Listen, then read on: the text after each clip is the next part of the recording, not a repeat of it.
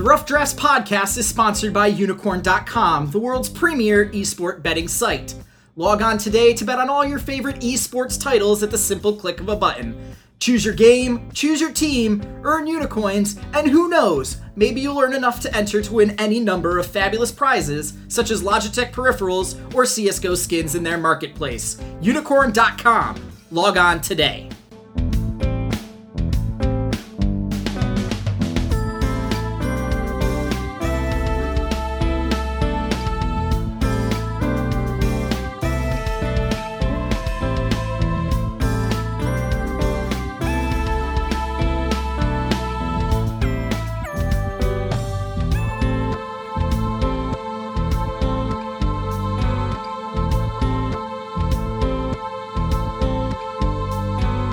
Hello, Internet! This is Chase Redshirt King Wassenaar. I'm a free agent, head coach, and analyst, as well as a contributor at Slingshot Esports. And welcome to our live breakdown of the League of Legends World Championship action from Week 1. This is exciting! We don't do live shows very often, but after you guys seemed to really like the one we did during the group's live draw, we decided why not share this lovely moment with you people who are going to be following us on twitch.tv/roughdraftspodcast, which I'm only name dropping for the sake of people who will be watching the video or audio later on. But you know, we're just excited to talk about this Week of Worlds. This was an amazing week.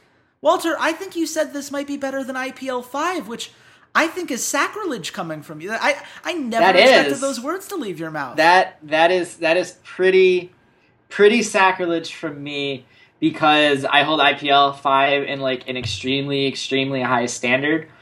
It was one of the best international run tournaments of its time. It had a lot of really good storylines coming off of the TPA success at Worlds. We were like less than a month out of the Season 2 World Championships. Like, it was really good. You had some really, really poor wild card-esque teams from Europe and from North America, teams like Meat Playground and Team Iceland.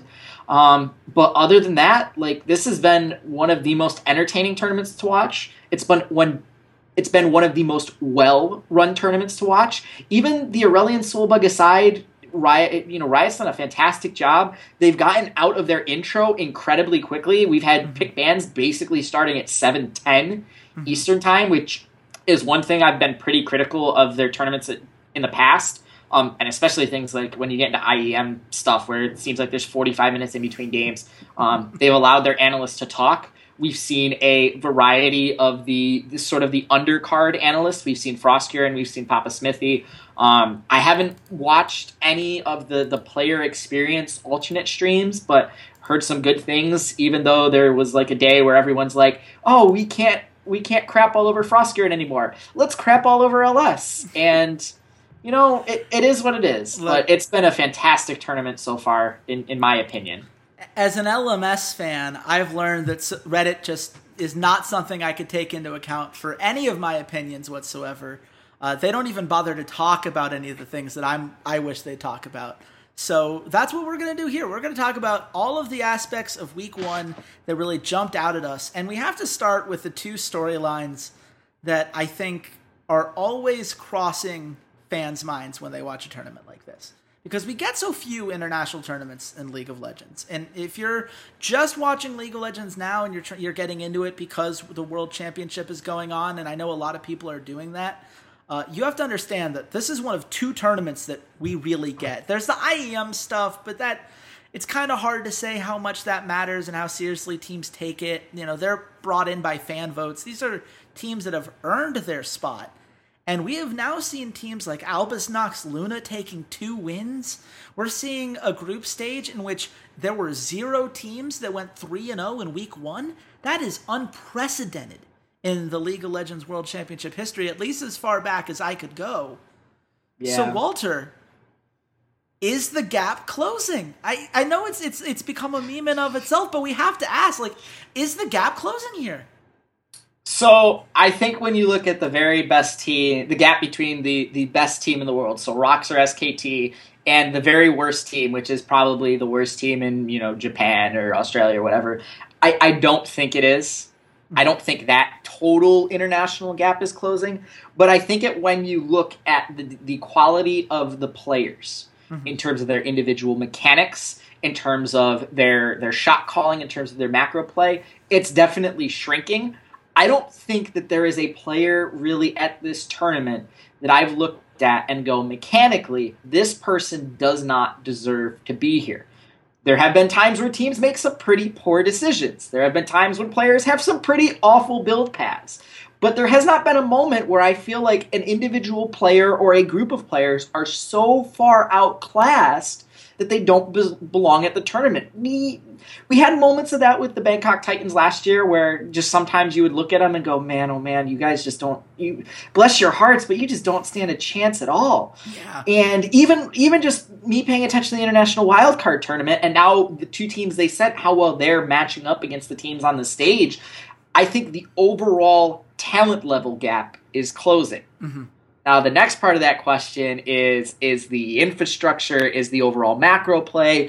If you put SKT against Albus Nox Luna in a best-of-5 series, what team is going to win? Well, it's probably going to be SKT because of, aforementioned reasons of that they've had for longer. They've had the game for longer. They've had a dedicated server for longer. They've had a dedicated league just for them for longer. So I think the gap is shrinking in terms of the overall talent. But the other stuff, we're still probably a couple years away from that also really shrinking down. Yeah, and let's be clear. I think we're going to see a lot of that in week 2. It's very fun right now because there are all these upsets, and we're seeing, the kind of results that we would not expect to happen. Rox Tigers falling to Huhi just going off on Aurelion Sol and making Prey disappear. Like, that's not a thing that anyone would have said was going to happen going into the tournament. But we have to also acknowledge that teams adapt and they improve, and a lot of that comes down to the infrastructure that's at play. I love what we've seen the international wildcard teams do, but let's remember that Albus Nox Luna was playing World of Warcraft Legion right before the tournament because they couldn't find any scrim partners. Mm-hmm. And it's not their fault. I don't blame them because what were they supposed to do? They can't make people play them in scrims. But that also means that there's, by necessity, going to be a problem in how they are able to prepare for these kinds of events, specifically best of 3s and best of 5s. Time and time again, we have seen that, that regions of the world that have these best of 5s and that have more experience playing elongated series do a better job adapting, have coaches that are more prepared to adapt as a series goes back and forth and ebbs and flows, and, can handle taking a loss in a way that teams that don't have as much experience doing it don't necessarily have. So it's hard to say, whether the gap is closed in that sense. And it won't really be until we get to the quarterfinals when we start these best of 5s that we'll be able to know for sure. But there is another angle on this, Walter, that's worth taking because we look at, Europe, and, Europe just did not do well as a region in the first week. That's going to be a trend that's going to come up on this podcast once or twice, I think it's safe to say. And it's easy to say that there are regional gaps in that regard. But in all reality, I can't think of a European team that would have done better here. And when you look at, all of these regions, you look at the drop-off between the last team that got into this tournament and the last team out. Do we feel that this gap is more of a regional gap or a team gap? Because when the same teams are showing up, you start to wonder, are regions growing or are individual teams growing, and regions that don't see that team growth are struggling? So that's really the rub here is we're going to look at the regions that are being successful at this tournament, and it's mostly the North American region. LMS is being successful, Korea is being successful, and China to a certain extent is being successful. The players and the teams that they are sending are consistently getting there. We're talking about North America. These two teams were the teams that made it last year. TSM and Cloud9. Granted, Cloud9 has different players, and TSM does have kind of a different team than they did last year. They've made it since Season 3. Mm-hmm. And TSM has made every single Worlds ever. They've gone to 6 straight World Championship tournaments. It happens. That's right. And you look at it and you go, okay, well, would Immortals be doing any better? I'm not positive about that. Would Team Liquid be doing any better? I don't think so. Would Envy be doing any better? No. We're seeing in Europe that they sent different teams this year. Mm-hmm. There's no Fnatic. There's no Alliance / CLG EU. There's no Gambit. These are all different teams that are cycling through Europe and entering into the world stage, and we see that they're really struggling here. And that the time that Europe was very successful last year was because it was players that had been to Worlds multiple times, and it was organizations that had been to Worlds multiple times. So they understood all the various little nuances of the travel, of all that kind of stuff. Mm-hmm. Same thing with Korea. Rocks, SKT, same two teams they sent last year. There's just a consistency in the players, in the organizations that are going through that's really stringent. Even Samsung had been to World Championship with 2 teams 2 years ago when Samsung White and Samsung Blue went. So I think part of the problem is that if you took the 4th best team in Korea and the 4th best team in Europe and put them against each other, I think Korea crushes that. So I don't necessarily think it's regional. The regional gap is closing. I think it is the team and the player gap that is closing. You know, there's only so many times that you can play against Faker as a player before you finally, you know, learn how to play against him and you can really hold your own. And even if you might not win a best of 5 series, you're going to get closer and closer and closer. Mm-hmm. You know, TSM and CLG played each other 3 times, essentially before TSM was really able to overcome what CLG was accomplishing.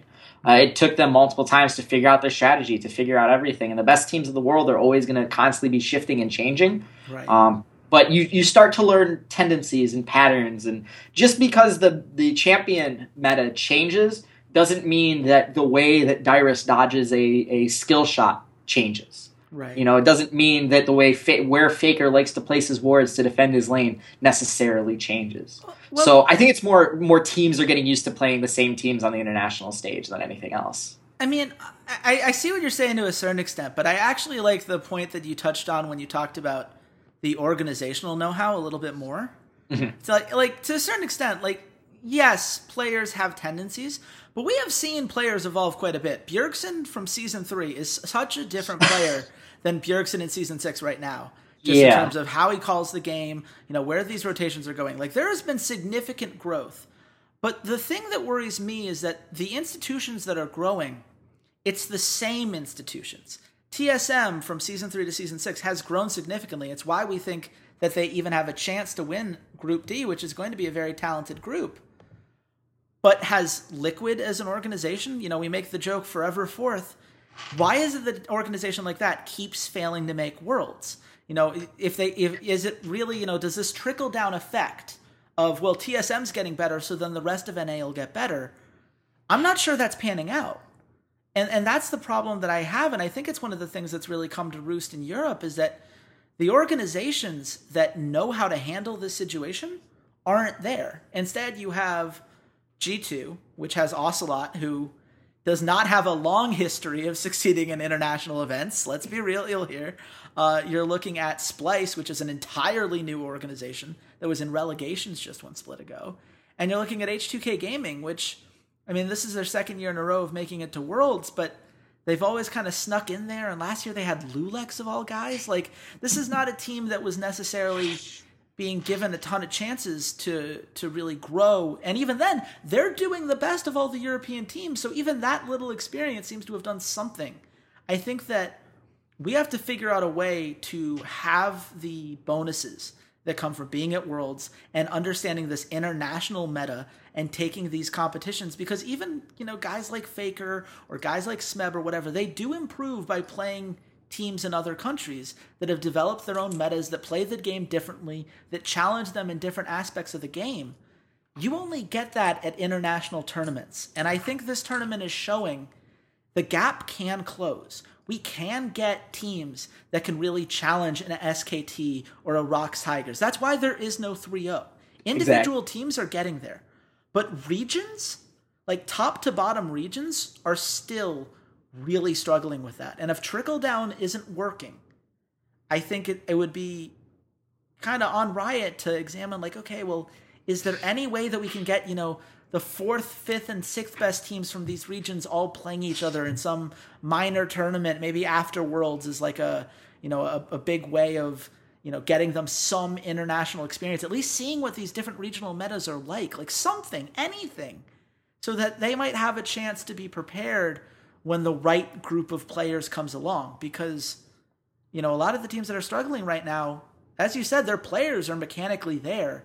It's being able to handle the pressure of a big stage. It's being able to adjust to different types of opponents. And that's something you don't get when metas become very regionalized. And that's something I think they're going to have to look at. But we're going to, at the same time, it's led to a very fun tournament. I wouldn't necessarily change any of what's going on. And, it's easy for me to feel that way because I'm not G2. And let's just start into Group A. It's time to get into actual team-by-team breakdowns here. And it starts with G2, a team that I liked to get out of this group. I had high hopes for. I ignored all of the pundits that brought up things like EU's practice tendencies are terrible, and they goof around and don't take scrim seriously, and all of those things. Is this the biggest embarrassment that we've seen a power region have on the world stage? Like how does this team go 0-3? See, it is. It's straight up, this is an embarrassment for Ocelot, this is an embarrassment for Youngbuck, this is an embarrassment for all the players, this is an embarrassment for Europe. Mm-hmm. This is the second time that G2 has won this region, has gone to an international tournament, and has laid an egg on stage. Mm-hmm. They have not looked good in their games. The game against Rox was closer than I think we really expected, but Rox has some of their own issues early on in the game. Mithy and Zen have looked okay. Trick has looked awful. Perkz has looked awful. He has had some terrible item choices on champions. The Karma mid lane was an interesting pick, but he didn't know how to build it. And anytime they try to play through Expect, they have not played through Expect at all this year. They have no experience playing through a top laner this year. This isn't like Kikis where occasionally they played through him in the spring. No, this is a new guy that you're putting all these resources in, all this time ganking, all this time hovering around his lane and setting up wards and everything. And you're just failing at it because he doesn't know when to TP. Now, whether that is a failure of shot calling or his own personal failure, who knows? But you don't go into the playoffs, into the finals, without understanding what your team is like. You don't go into the wild card round in the NFL playoffs, not knowing exactly what your team is like, what their tendencies are, what they're good at. You're not going to call a play you have never, ever called for them. And if you have a distinct disadvantage, if your secondary doesn't know how to play cover 3, that is a huge issue that you need to discover during the preseason and during the regular season. And it seems like G2 went so smoothly through Europe that they never discovered all these fatal flaws. And I'm pinning this on Trick. As much as Perkz has looked completely boosted and like he does not deserve to be there, Trick has been so absent from every single one of G2's games, other than the very close early game against Rox. It's incredible. It is incredible that the MVP of Europe has just not shown up. And not only that, I think you can blame him almost directly for 2 of the losses that we saw. Let's not forget the loss to the Rox Tigers. They were ahead several thousand gold until they went for an inexplicable Baron. I've still yet to, I've watched the film a couple times. I cannot come up with a single reason why Trick thought that was a good idea against a jungler as good as Peanut is. That was an embarrassingly bad call. And I understand that there were some team fights after in which other players looked bad. Perkz and Expect have each had plenty of moments that make you say, what the heck are they doing? But in game 1 against CLG, it was wasting so much time in the top lane, I should say, on ganks that just never came together for Expect. In game 2, it really did come down to that bad Baron call. And in game 3, honestly, to me, that comes down to the other issue, which is just prepping for this tournament. Their pick ban has been atrocious. I mean, it's been really bad. How do you give Liquid Brand? Like, everyone bans Brand. Even the Rox Tigers, like, Koreans never scout international wildcard teams. Even they knew to ban Brand. Even they knew that the Anivia was a potential pick and to not allow the Poppy and Anivia combo in that kind of way. Like, I don't get it. They didn't seem to understand any of their opponents in this tournament as far as pick and ban went. And I don't know, man. Like, I mean, at the end of the day, can they come back from this? Is there any hope that, they look at the film and they improve, or does the fact that they came out this, lacking this much kind of sharpness kind of tell the story? Even if they do turn around, which I expect they're going to turn it around, they're not going to look this awful. Trick is going to, figure it out, and they're going to decide that they can't play through expect, or if they are, they really need to just go full bore on it, have Mithy get, roaming up there at level 3 type kind of stuff. The problem is they're 0-3. CLG already has a victory. Elvis Nox Luna has 2. Rocks Tigers has 2. They have none. G2 has no victories. None. Even if they go 3-0, there is a very, very, very strong chance that CLG is going to beat Elvis. That CLG and Elvis Nox, one of them are going to have 3 victories. It's so they're going to then have to win a tiebreak. Just to be clear, with 3, 2, and 1 teams, the one team, if they, in the best case scenario, one team going 0-3, one team has to go 1-2. So there will be at least 2 teams that get to 3 wins. Their best bet is that someone goes 1-2, they go 3-0, and then they would have a 3-3 tiebreaker game. And that's assuming that, they go 3-0, which I don't think is going to happen. I don't think this team is equipped for that. And League ESAN is pointing out, and I need to bring up the schedule for this week on my other monitor, they start against Rocks. Yeah. Their first game is going to be against Rocks Tigers. Yeah, and let's get to the Rocks Tigers. I think it's time, because we could go on all day about G2 and how mentally unprepared they look. Honestly, I think the Albus Nox game was the clear sign that they just gave up. They just looked like a team that didn't have fight in them anymore, and I doubt that fight comes back against the Rocks Tigers. Mm-hmm. But, the Rocks Tigers have issues of their own right now. This is a 2-1 team that just got dumpstered by a Huhi Aurelian Soul pick. This is the kind of thing.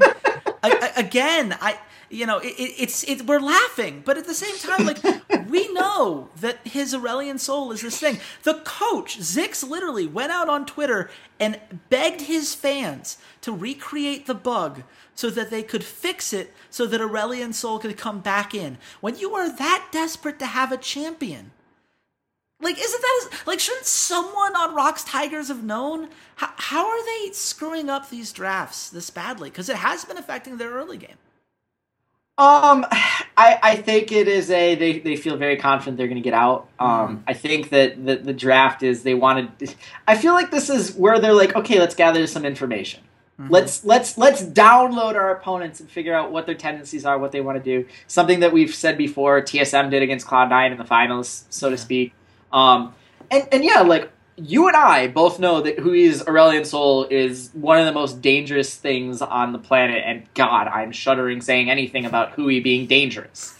But he plays a very good Syndra. There are some other meta champions that he plays very well. His Cassiopeia is actually pretty good. So for me, it seems like Rocks wanted to take the chance of, okay, let's let their mid laner have his best champion, and let's see if there's a way for us to beat him. Because they felt confident across the board that they could, win anywhere else. Mm-hmm. They could win in the top lane. They could win in the bot lane. Win through the jungle.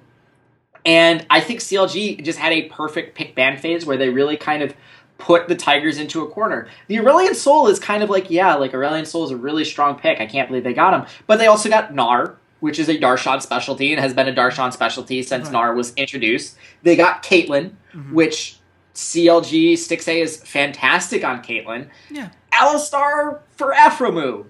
His name is literally Aphromoo. Alistar for Aphromoo. And I want to emphasize, it wasn't just the CLG game. That was a bad draft. Mm-hmm. And I think, your every point you've made is absolutely correct, and that was a terrible draft. But I don't like their draft against G2 either. It seems like do you believe that this testing the waters theory that you mentioned, is this going to make Rocks Tigers better as a team in week 2? Is this kind of the setup for the punchline where they go 3-0 and yes. we're laughing at them, in the quarterfinals when they look really good and we're like, why did we ever doubt them? Yeah. This absolutely is. This is them testing things out. They had 6 games. They have 6 games to win enough games to get into the quarterfinals, and winning 2 games in week 1 puts you in a really, really good spot going into week 2. Mm-hmm. They probably did not expect that Albus Nox Luna was going to be the team nipping at their heels in second place, and that is probably the best thing on the planet that ever could have happened for Rox, because it makes it that much harder for CLG and for G2 to catch up and potentially take the 1 seed. They've already beat Albus Nox Luna once. They are 1-0 against that team. They beat them a second time. They hold tiebreaker over Albus Nox Luna. They don't care who the 2 seed is coming out. They want to learn the other tendencies of their group so that when they come into Group 2, they can 3-0, they can secure their number 1 seed, and they can move on with their lives and focus on the rest of the world. They can see what are other regions playing, what do other regions think are strong. And granted, G2 is the absolute worst team at this tournament, and you're learning nothing from them. But from playing against CLG, you're learning that, okay, Aurelion Sol is a super, super strong pick. It's really strong. This is how people play it. Okay, what can we do to counter it? Is there anything we can do to counter it? Does this turn into a situation that if the enemy team has anyone who remotely plays Aurelion Sol, we just have to ban that champion? I don't think any of the bans in the game against CLG, and I don't think any of the bans in the game against G2 were really that awful. I think they were all really strong bans, and it was more about the execution of their compositions that they were having trouble with. The Nocturne in the G2 game was incredibly smart, but they really didn't get him going and weren't really executing well on those compositions until after they stole that Baron, until after Smeb got that gorgeous 4-man Kennen ult that completely turned the game on its head. They were behind. Nocturne is not very good as a jungler when you're behind. So while the compositions aren't great and the pick bans are kind of mediocre when you're thinking about staple one-trick kind of pony champions, it's more about their execution in the early game that I think has really been lagging. Yeah, and that's the kind of thing where, you can say that they're testing the waters, and I do agree with certain champion picks that has been the case, and we've seen other high-quality teams do it before, but they're now in a 3-way tie for first, and CLG does hold the tiebreaker over them right now. They cannot afford to make any mistakes from this point forward. They cannot afford to drop a game and suddenly find themselves in a place where they could be playing in a tiebreaker game, or, God forbid, they drop the second game to CLG and CLG just wins the tiebreaker outright. That's in play now because of this. And the fact of the matter is, they could easily be 1-2 if G2 wasn't as bad as they've been and didn't throw at that Baron pit.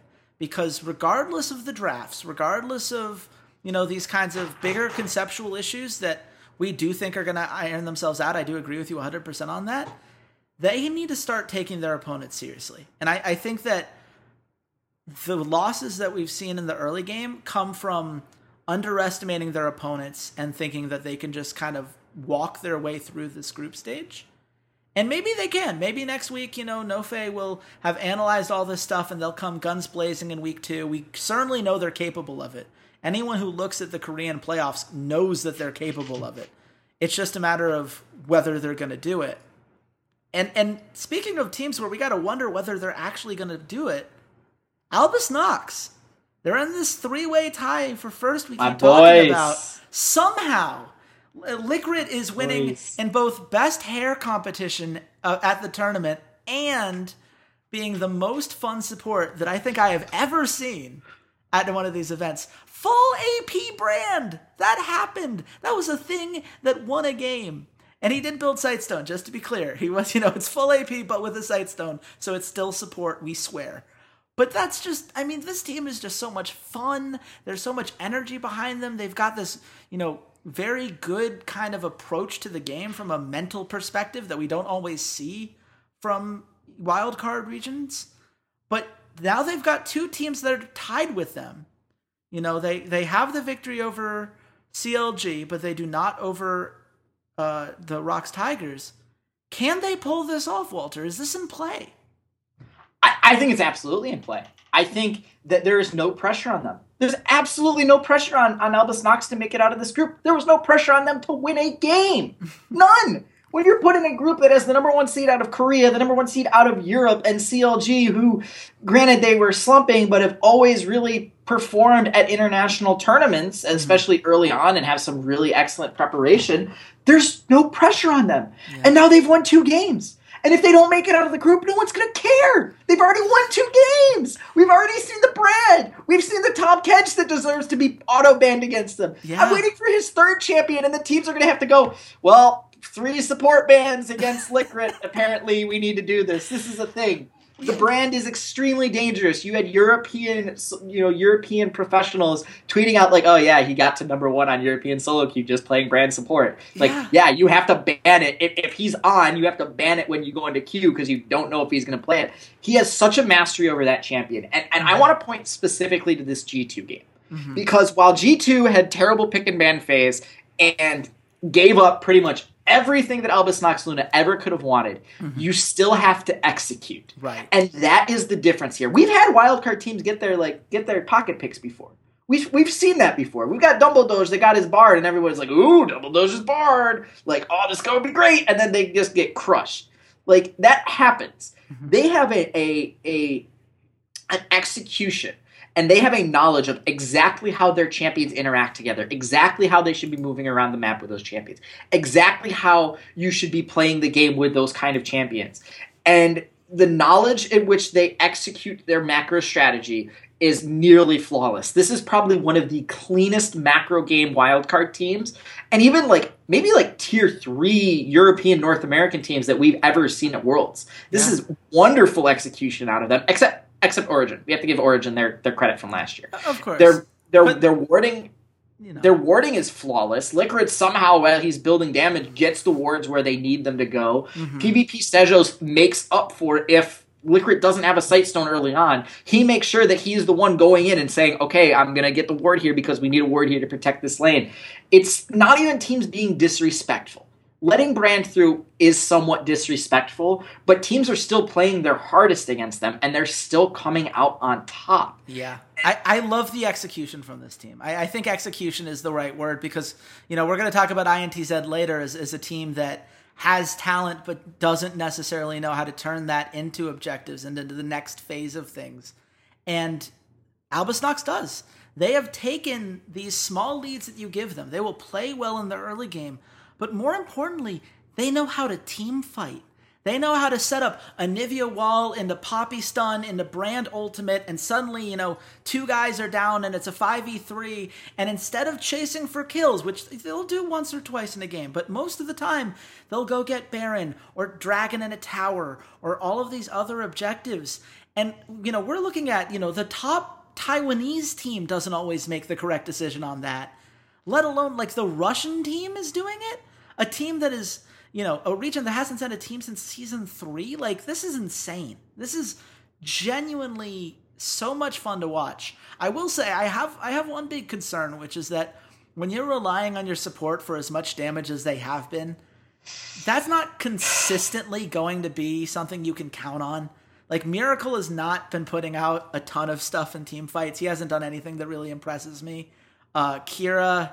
He had a great Anivia game, but the other games he was fine, I think. He's keeping even, but he's not going out of his way. I think Smurf has actually been the biggest surprise. Everyone knows Kira because we have the Death Note memes on Reddit, but, I thought Smurf being as good as he is and the way he's, held on to Poppy Hammers sometimes, the patience he's shown, I think has been really impressive. But I don't like when I'm depending on a support to win team fights for me. That worries me, and it worries me because, we already think that the Rocks Tigers are going to be doing very well. The other team that they're tied with is CLG. And you mentioned before, CLG is an organization with a ton of experience underneath their belt on an international stage. Zix is a coach that has proven himself before in big pressure situations. Aurelion Sol is now enabled again. Now they have a week to examine this film that they saw on Albus Nox and try to, see if they can recreate that Rocks Tigers magic. They get to play G2 after G2 will likely have nothing left to play for.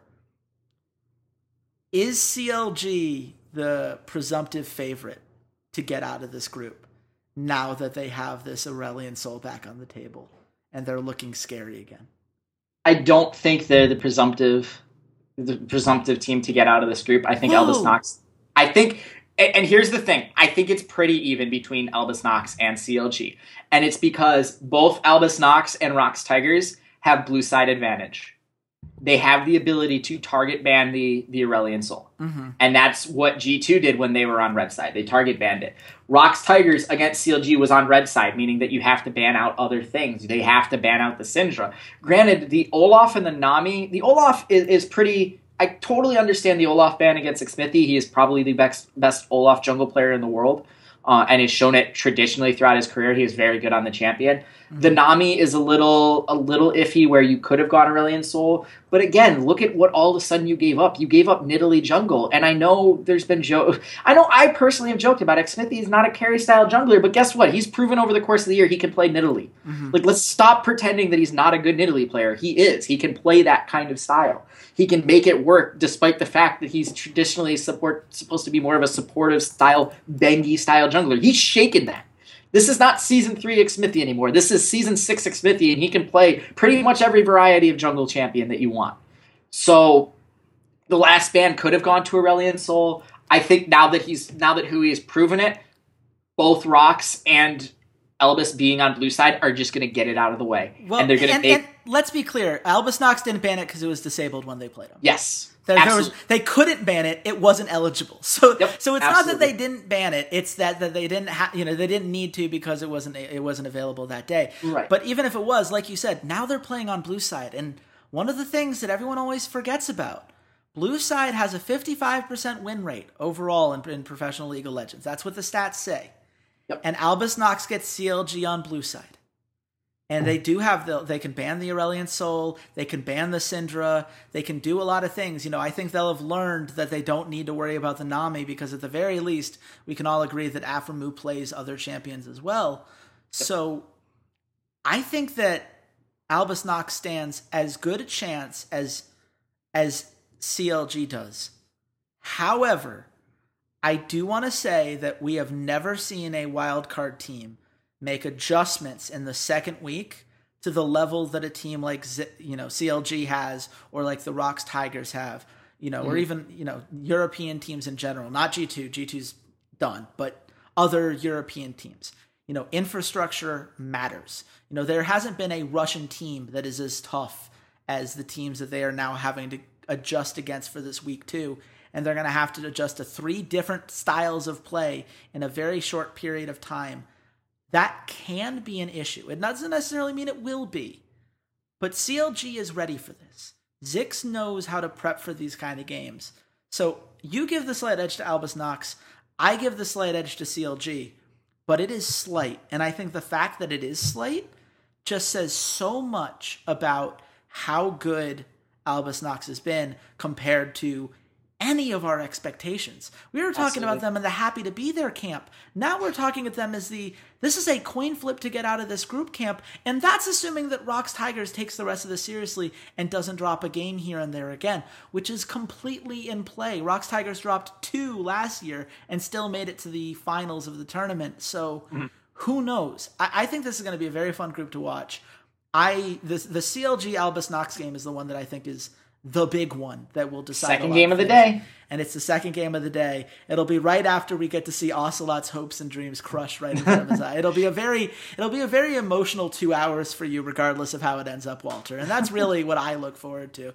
But we're going to move on to Group B, because Group B is one of those where, we went into this and we said, there are people that are starting to say that Smeb is better than Faker.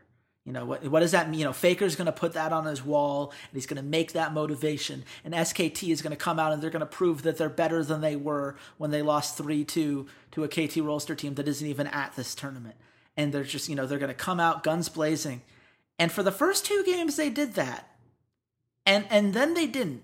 And the Flash Wolves continue to be the Korean killers. So, without getting into the Flash Wolves in particular, are SKT deserving of this new tournament favorite hype that we've seen on Reddit as people are falling back into the Faker is a legend and you just don't mess with SKT at the World Championships? You say yes. You're not deterred at all. Oh, I'm not deterred at all. And honestly, after I saw their game 1 and how clean SKT played the very first day, how quickly they just absolutely dismantled Cloud9, I'm not worried about them at all. I think that they're almost a shoo-in to make it to the grand finals. Blank, though, has been an issue. Even in the first game that he played, which even though SKT won, he's still an issue. I think they need to just go to Bengi.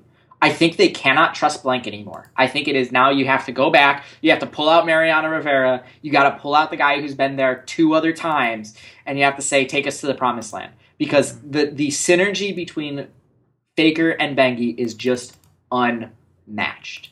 It is something that Faker and Blank have not received, and Blank is a different style of jungler than Faker's really used to. Blank is the kind of guy that goes into the enemy jungle and expects his mid laner to back him up. Where Bengi is more of I'm going to go into the enemy jungler, but I'm not really going to expect my mid laner to do anything. I'm at the beck and call of my mid laner, not the other way around. Mm-hmm. And I truly think that as much as Faker is trying to change and wants to adapt his style so he can be more of a reactive, helping his jungler on invades, I just don't think that's his game. And I think they play at their best when Faker doesn't have to worry about oh, great, this kid's running around their jungle, I gotta go follow up. Mm-hmm. I think they're at their best when they do that. I don't think we should see Blank anymore. I think Kokoma's gonna have to make a very decisive decision to just go to Bengi and ride his 2-time world champions. Yeah. I think that's what it comes down to. And I do think it's interesting that we saw Bengi in the first game of this group.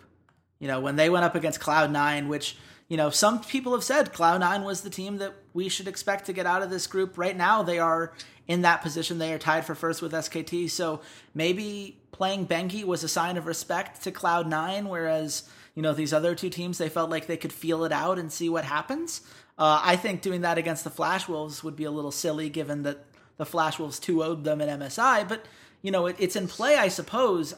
I agree with you. I don't think Blank added anything to the table. I think that, if anything, he does serve as a, distraction to a certain extent. He is not getting the kills that you'd want. He's not helping getting guys like Duke ahead. We're not seeing him work his side lanes appropriately. And as much fun as the Faker show is, it should not be defined by his jungler. The jungler should be defined by the Faker show. Because when you let Faker operate in the way he wants to, then suddenly you're in a position where the rest of the team is freed up to do more around the map. Wolf's roams are more consistent because the team has to be afraid that Faker can roam because they don't have to be worried about Blank doing something on the other side of the map and Faker having to be over there instead. Right. It just feels more cohesive. And, I guess the way to the next logical question is, do you think that is a shot calling, decision making, just Bengi's experience coming through on that end that Blank just doesn't have on this stage? Or do you think that it is potentially a style of play? Because they did this twice. They keep picking this Cassiopeia for Faker, and it's not the champion I would pick. And it's certainly, the way he, was getting killed in the mid lane against Flash Wolves. Maple was taking advantage of Faker even when he wasn't following up on Blank. So there seems to be a style shift there. So can we say it's all on Blank, or do we think that maybe there are some other things about the way they're playing where they'll have to make adjustments? I think it's underestimating Aurelion Sol again. And I made a joke on Twitter. Aurelion Sol seems like the perfect anti-carry champion. Why hasn't Keen played him yet? Because he is. He seems incredibly like, I'm just going to make the mid laner's life miserable. And I know someone, it was either on Reddit or Twitter, someone said, Apto, the anti-Faker, dark Faker, the bad guy, the one we'll never ever see on the professional stage, has said that he thinks Aurelion Sol is a boosted champion and that he can make a bronze player go even in lane with a challenger. That's some hyperbole that I don't want to get into, but it does seem very much like he's a champion that can really manipulate the lane in a way that you're not comfortable with. The orbs really give him a huge area of threat where you have to pay attention to that, pay attention to the Aurelion Sol's positioning, and then also pay attention to your river, where your wards are, all that kind of stuff. And I think that Faker got really kind of caught out, and we saw KT when they played Aurelion Sol really messed with mid laners, Fly especially. We've seen it with Hui. He really messes with the other mid laners' mentality when he's playing this champion. Yeah, it was underestimating it. I don't think he's comfortable against that champion. They probably didn't expect Maple to be as good at it as he was.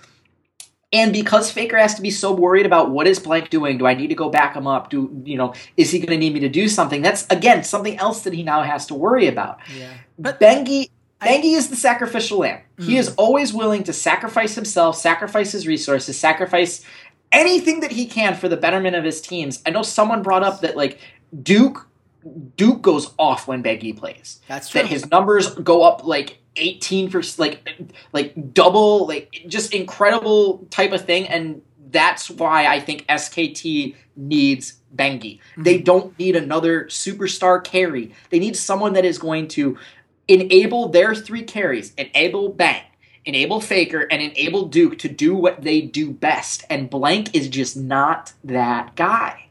Yeah. I'll say this. I'm going to give a shout out to winning some games on our Twitch because he makes a very good point. Bengi is not an early game jungler. He's never going to be an early game jungler. If you think that early game junglers are the way this meta is going to go, which it definitely seems like that's going to be the case, sorry, SKT didn't bring an early game jungler in either case. One of the things that's kind of, that Monty pointed out on Twitter is that both of them basically have the same champion pools at this point, given where the meta is at Worlds. One of the funniest things of the whole tournament was, having, Cloud9 ban the Nidalee against Bengi, despite Bengi having 0 competitive games and having played since season 2. Like it genuinely, it's incredible. That was a slip up by Reaper. I don't like giving Reaper too much of a hard time, but that was not great, buddy. But look, you're never going to get an early game jungler. So given that, you have to pick between these two.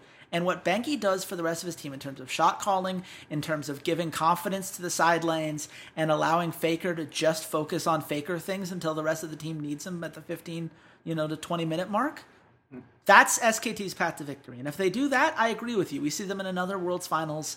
I think that they can very much be that team. But I will say this. I think that the most dangerous thing that could happen to SKT is if they assume what we just assumed. Because they don't have an early game jungler, and this is a meta where they're going to be going up against a lot of them.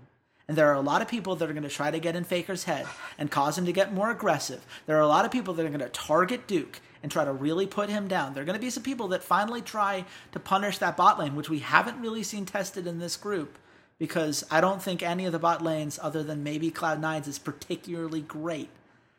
This is going to get harder and harder for them to not have that type of jungler as this tournament goes on. I still have concerns about that. I have to interject because I feel like early game jungler is being misidentified. Early game jungler, to me, when people say it, means they are early game carry, that they're going to get a whole lot of kills. Lee Sin, that they're going to Nidalee, the most popular junglers we're seeing. He is 28-12 on Lee Sin. He is 30-8 on Elise. In his career, he is 27-8 on Rek'Sai. Teams with Faker tend to have good win rates. You can't judge it on win rate. Like Bengi's Lee Sin is not mechanically the kind of thing you associate with an early game carry jungler.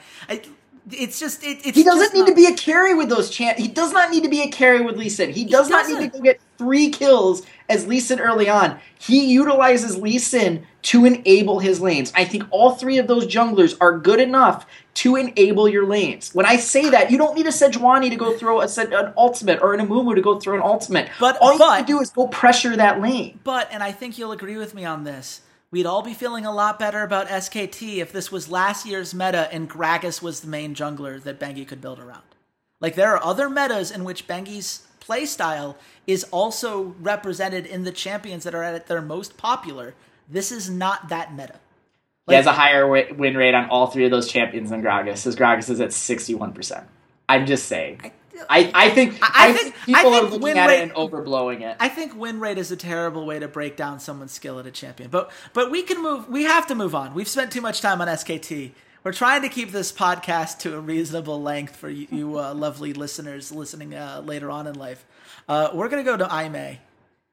We're not going. I don't know if there's much to say about IMA. They have a win that they definitely didn't deserve. If you look back over the film, they're winning at least one more game, and they're spoiling someone from getting out of this group. Really? Okay, so I guarantee it. They're winning one more game. You're on the other side of it, so please make your case for IMA so that I can then go on the other side. I think they're such a funky team to play against.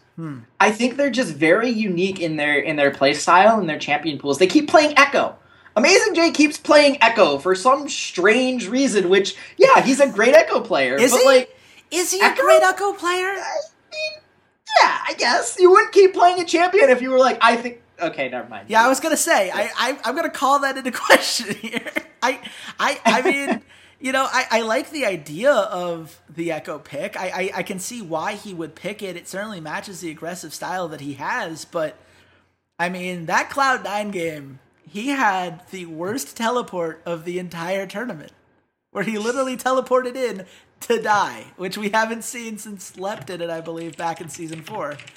It was a mess. There were moments where this team just looked sloppy, and, I'll say this, Avoidless has... they always like to say he has creative jungle paths. That's the word that people love saying. Oh, it's, and I kind of feel like, and I hate to say this because someone's going to feel badly about this, but it's like when someone says, "Oh man, my child, they're having a trouble in school, but they're so creative. They're just so, they just have such a creative imagination." It's like that. That's not. You don't get to just say that. Like, sure, maybe his pathing is weird, but is it working?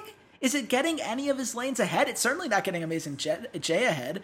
No. Athena is their laning mid lane, which we saw them go back to against Cloud9. That didn't go very well, though they let, Jensen Syndra through, so maybe they were just kind of asking for that to go wrong. I didn't look at that as a problem. I think Athena is the better mid laner for them. I Really? think that they really need to play around... Yeah, I think they need to play around Athena more.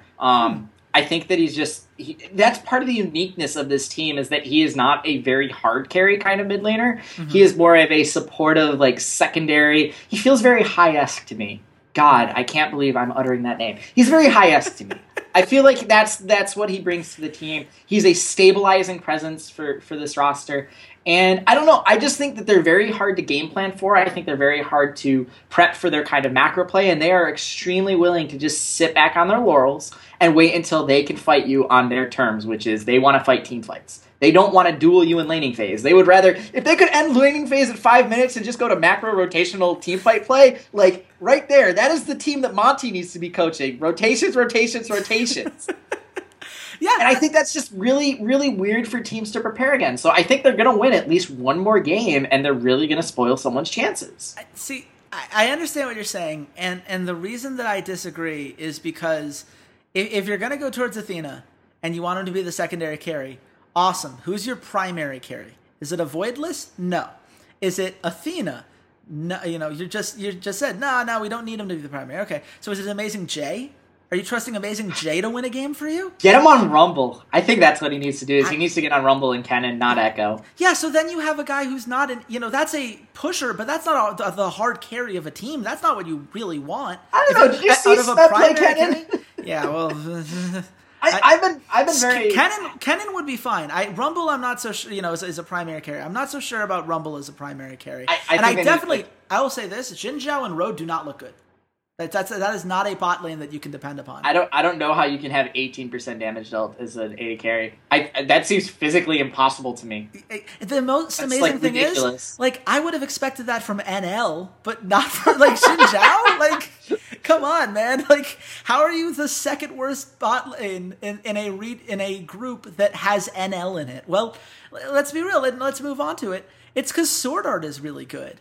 And it's because the Flash Wolves, as a whole, I think the quote was 102 of the first 119 minutes of play, they were leading, and they were 0-2 in those two games. That is an unprecedented level of failure. And I think that you and I, surprise, surprise, you and I disagree on a Taiwanese team. I know everyone listening to this podcast is shocked. Unprecedented in our podcast history. But you tell me why I'm an idiot for believing in this team, and I'll try to give the counter and give us Taiwanese fans who got some ulcers from those first two games a little bit of hope. So there's a quote from some movie or some show about salespeople where you have to learn the ABCs of sales. It's always be closing. Well, Flash Wolves went to salesperson school and they learned the NBCs of closing, which means never be closing. And even though they beat SKT, which was impressive, it was a good win. I don't think SKT was playing to their best, and I think they got cheesed by Aurelion Sol, like another Korean team did yesterday. So be it. I just am reminded of a 70-plus minute game against Cloud9 where both teams looked so inept at closing the game. And this is where I look at IMA and I go, IMA is actually a really good like late game closing team. They're not great in the early game, but they're really good once you start getting into like the team fight late game. Like, let's rotate around, let's pill. They couldn't. Flash Wolves and Cloud9 couldn't bait each other at Baron. Neither of them could bait each other at Baron. They'd sit there for 5 minutes and go, come on, come to Baron. We're going to do Baron. Come on. And the other team's like, nah, you're not going to do Baron. We don't trust you're going to do Baron. That was and then the they worst walk away and game of the replace tournament. each other. It was awful. It was terrible. I hate Cloud9 and Flash Wolves for wasting 70-plus minutes of my life watching this thing live. Oh, I hate it. And that is what scares me about the Flash Wolves. As good as they looked against SKT, they look twice as bad against Cloud9. That was a terrible game. I'm not going to defend that game, and I'm not going to defend the pick and ban from that game. There's no argument that justifies being ahead of it in a game for that long and not being able to close. Because at the end of the day, it's either A, your players don't know what they're doing, or B, you picked a composition that does not have a win condition after a certain point. And in that Cloud9 game, they were ahead by so much gold, and they couldn't get a kill. They couldn't get a pick. They had all poke and no engage. There was nothing to follow up on the poke damage. So once all the towers were gone, it's like, good, we're really good at sieging things. We got all the structures down. Now what? I don't know. Welcome to the school of H2K. Yeah, it's a huge problem. And honestly, I understand to a certain extent how you get there, because all of the champions they picked, like, you go down the list, like, that's a good champion. It's nice to have Jace on a roster. It's nice to have Nidalee. Varus has been doing really well. Like, all of these things are good, and they all did really well for the first 35 minutes of the game. But how do you close a game when that's all that you have? I don't know. And they didn't either. But I think the thing, and this is what I'm going to point to here, and I know that, you're less inclined to give credit to some of these Taiwanese teams because you can make an argument that the region as a whole, top to bottom, is not as strong as some of the other wildcard boys. I would say that Europe looks way worse than Taiwan right now. They do. So let's just be clear. There was a post saying, why can't we give one of the LMS's team to Russia? I'm like, let's not throw stones. Likely Western audience here. Guy who had a Fnatic flare saying that. Like, let's be clear on which region would be losing out. But all of that's to miss the point, which is to say that Flash Wolves did take a great draft in Game 3. Not only did they execute well, they drafted well. And that's not something you could say about the first two games. And, you can make the argument that they misread the meta, that they made some bad decisions in terms of how they thought they could build around their roster. They completely overreacted in their second game and went all poke when before they were really lacking in the kind of siege that they needed. So much so that it took them 40 minutes to take a frickin' mid lane tower. Not that I'm still bitter. But all of this is to say, these are fixable problems. The team itself, the players on the Rift, are playing really well. Karza has had a couple issues here and there, but overall he's been good. Maple's been great. MMD is holding his own against everybody you throw at him. And NL has played better than expected, while Sword Art has been a monster. The players on the Rift are doing their job. The problem is that they haven't been given the right tools to succeed. And as soon as they did, they took down SK Telecom. And I will remind you that Flash Wolves won their group last year, having dropped a game to CLG, having dropped a game to a wildcard team, and beating the Koreans twice. So I am not ready to say that they cannot adjust to week 2. I think that Warhorse and Fluid Wind and that entire coaching staff have now learned some lessons. They're going to learn a heck of a lot more of them going into week 2 and analyzing the film. And Group B has the longest amount of time. They don't play until Sunday. They're going to have a lot of time to make sure that they don't make any of those same pick and ban mistakes. They really need to go 3-0. They really need to go 3-0. That's the problem. Well, the thing is, that's assuming that you think that Cloud9 is good enough to get that 2-1 and to say that the minimum for this group will be that you need to go 4-2 to get out. And I'm going to turn it over to you. Do you think Cloud9 played like a team that can go 2-1 this next week? Are they going to avoid the pitfalls that plagued them last year? the game against IMA, they looked very, very good. They looked incredibly strong. They had a really strong early game. They knew where they needed to play to beat IMA, and they took advantage of it, and they didn't give IMA a chance to get back into it. They built themselves enough of a lead, and they played a clean enough macro game that they didn't need to worry about it. And they didn't fall for the trap. They didn't fall for the Lee Sin trap. Oh my God, they didn't fall for Lee Sin. The entire time, everyone's going, IMA's trying to convince them to pick Lee Sin. I'm just trying to convince them to pick Lee Sin. I'm like, oh God, not again. I can't watch. And they didn't fall for it. They finally realized that Meteos is not a good Lee Sin player. I don't care how many times Jack rubbed his shoulders and patted him on the back and said, it's okay, you finally hit the kick you needed.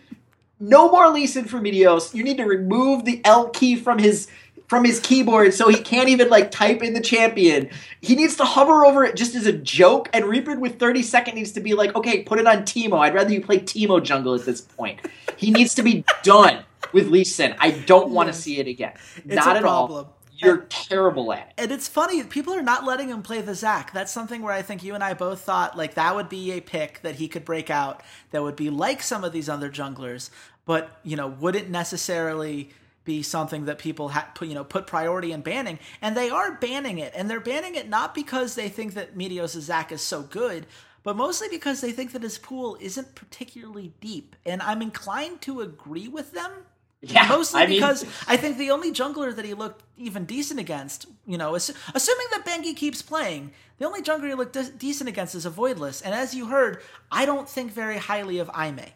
That's I think the biggest difference between you and me is their win against Aimee doesn't really impress me because I don't think Aimee wins another game in this group. I don't think that I think Aimee is a miracle team that got here off of so many things having to break the right way, and congratulations to them. They earned their right at World to their spot here. They did everything you could probably ask of them to do, but I don't think they're able to keep up with the rest of the teams in this group. And so since I don't put a lot of stock in that win, I mean, one, I do have to punish the Flash Wolves even harder for losing to them. I cannot. So basically what you're saying is Cloud9 is going to beat Aimee. That's going to put them at 3-3. Yeah. Flash Wolves goes. Oh, let's say Flash Wolves goes 3-0. I think they go 2-1. Or they go 2-1. I think they go 2. I think either. So that ties them with Cloud9, and that means they have to beat Cloud9 then again that day, which I don't know how likely that is. Well, Cloud9 lost the tiebreaker the last time they were in that situation with several of the same players. I don't know. I do not think several. Yeah, 2. Jensen and Sneaky. That's Sneaky. it. Jensen and Sneaky, the only 2 players that played for Cloud9 at last year's Worlds. That's fair. It was balls. It was high jungle, and it was Lemon Nation. You're not wrong. And that's why they went 0-4 that week instead of what I think they're going to do, which I think they're going to go 1-2. But I mean, look, can Cloud9 make it out of this group? Absolutely. I think they need to play better than they did this week. I think that if they play, I think that Flash Wolves will take a step forward. Whether you think it's enough of a step forward, that's up for debate. I understand your side of the argument, even if I don't agree with it. But I think that regardless of that, if Flash Wolves steps up, you cannot stay at the power level that Cloud9 is at and expect to beat them the next time around. You're going to have to come up with something new. You're going to have to come up with a new way to win these games because Meteos isn't doing it for you. Impact's Gnar is going to be banned, and he hasn't been carrying the way that a lot of people expected. I don't think Jensen gets Syndra again. And the bot lane has really been quiet, and some of that Smoothie being inexperienced, some of that, I just don't think Sneaky has proven to be... You're drinking so much You're finding every excuse against Cloud9, and you're drinking a ton of Kool-Aid on Flash Wolves. And after Aimee beats them the very first game, Flash Wolves will be done. Flash Wolves never lost a game because of their talent.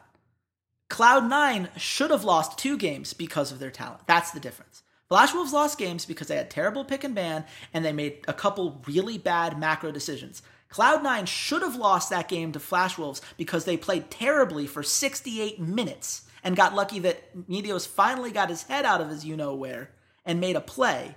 And they beat Aimee because Aimee is not a good team. And you know what? If Flash Wolves this is what we're going to end it on. If Flash Wolves deserved to win that game, they would have won it before it hit 70 minutes and Lee Sin hit a kick.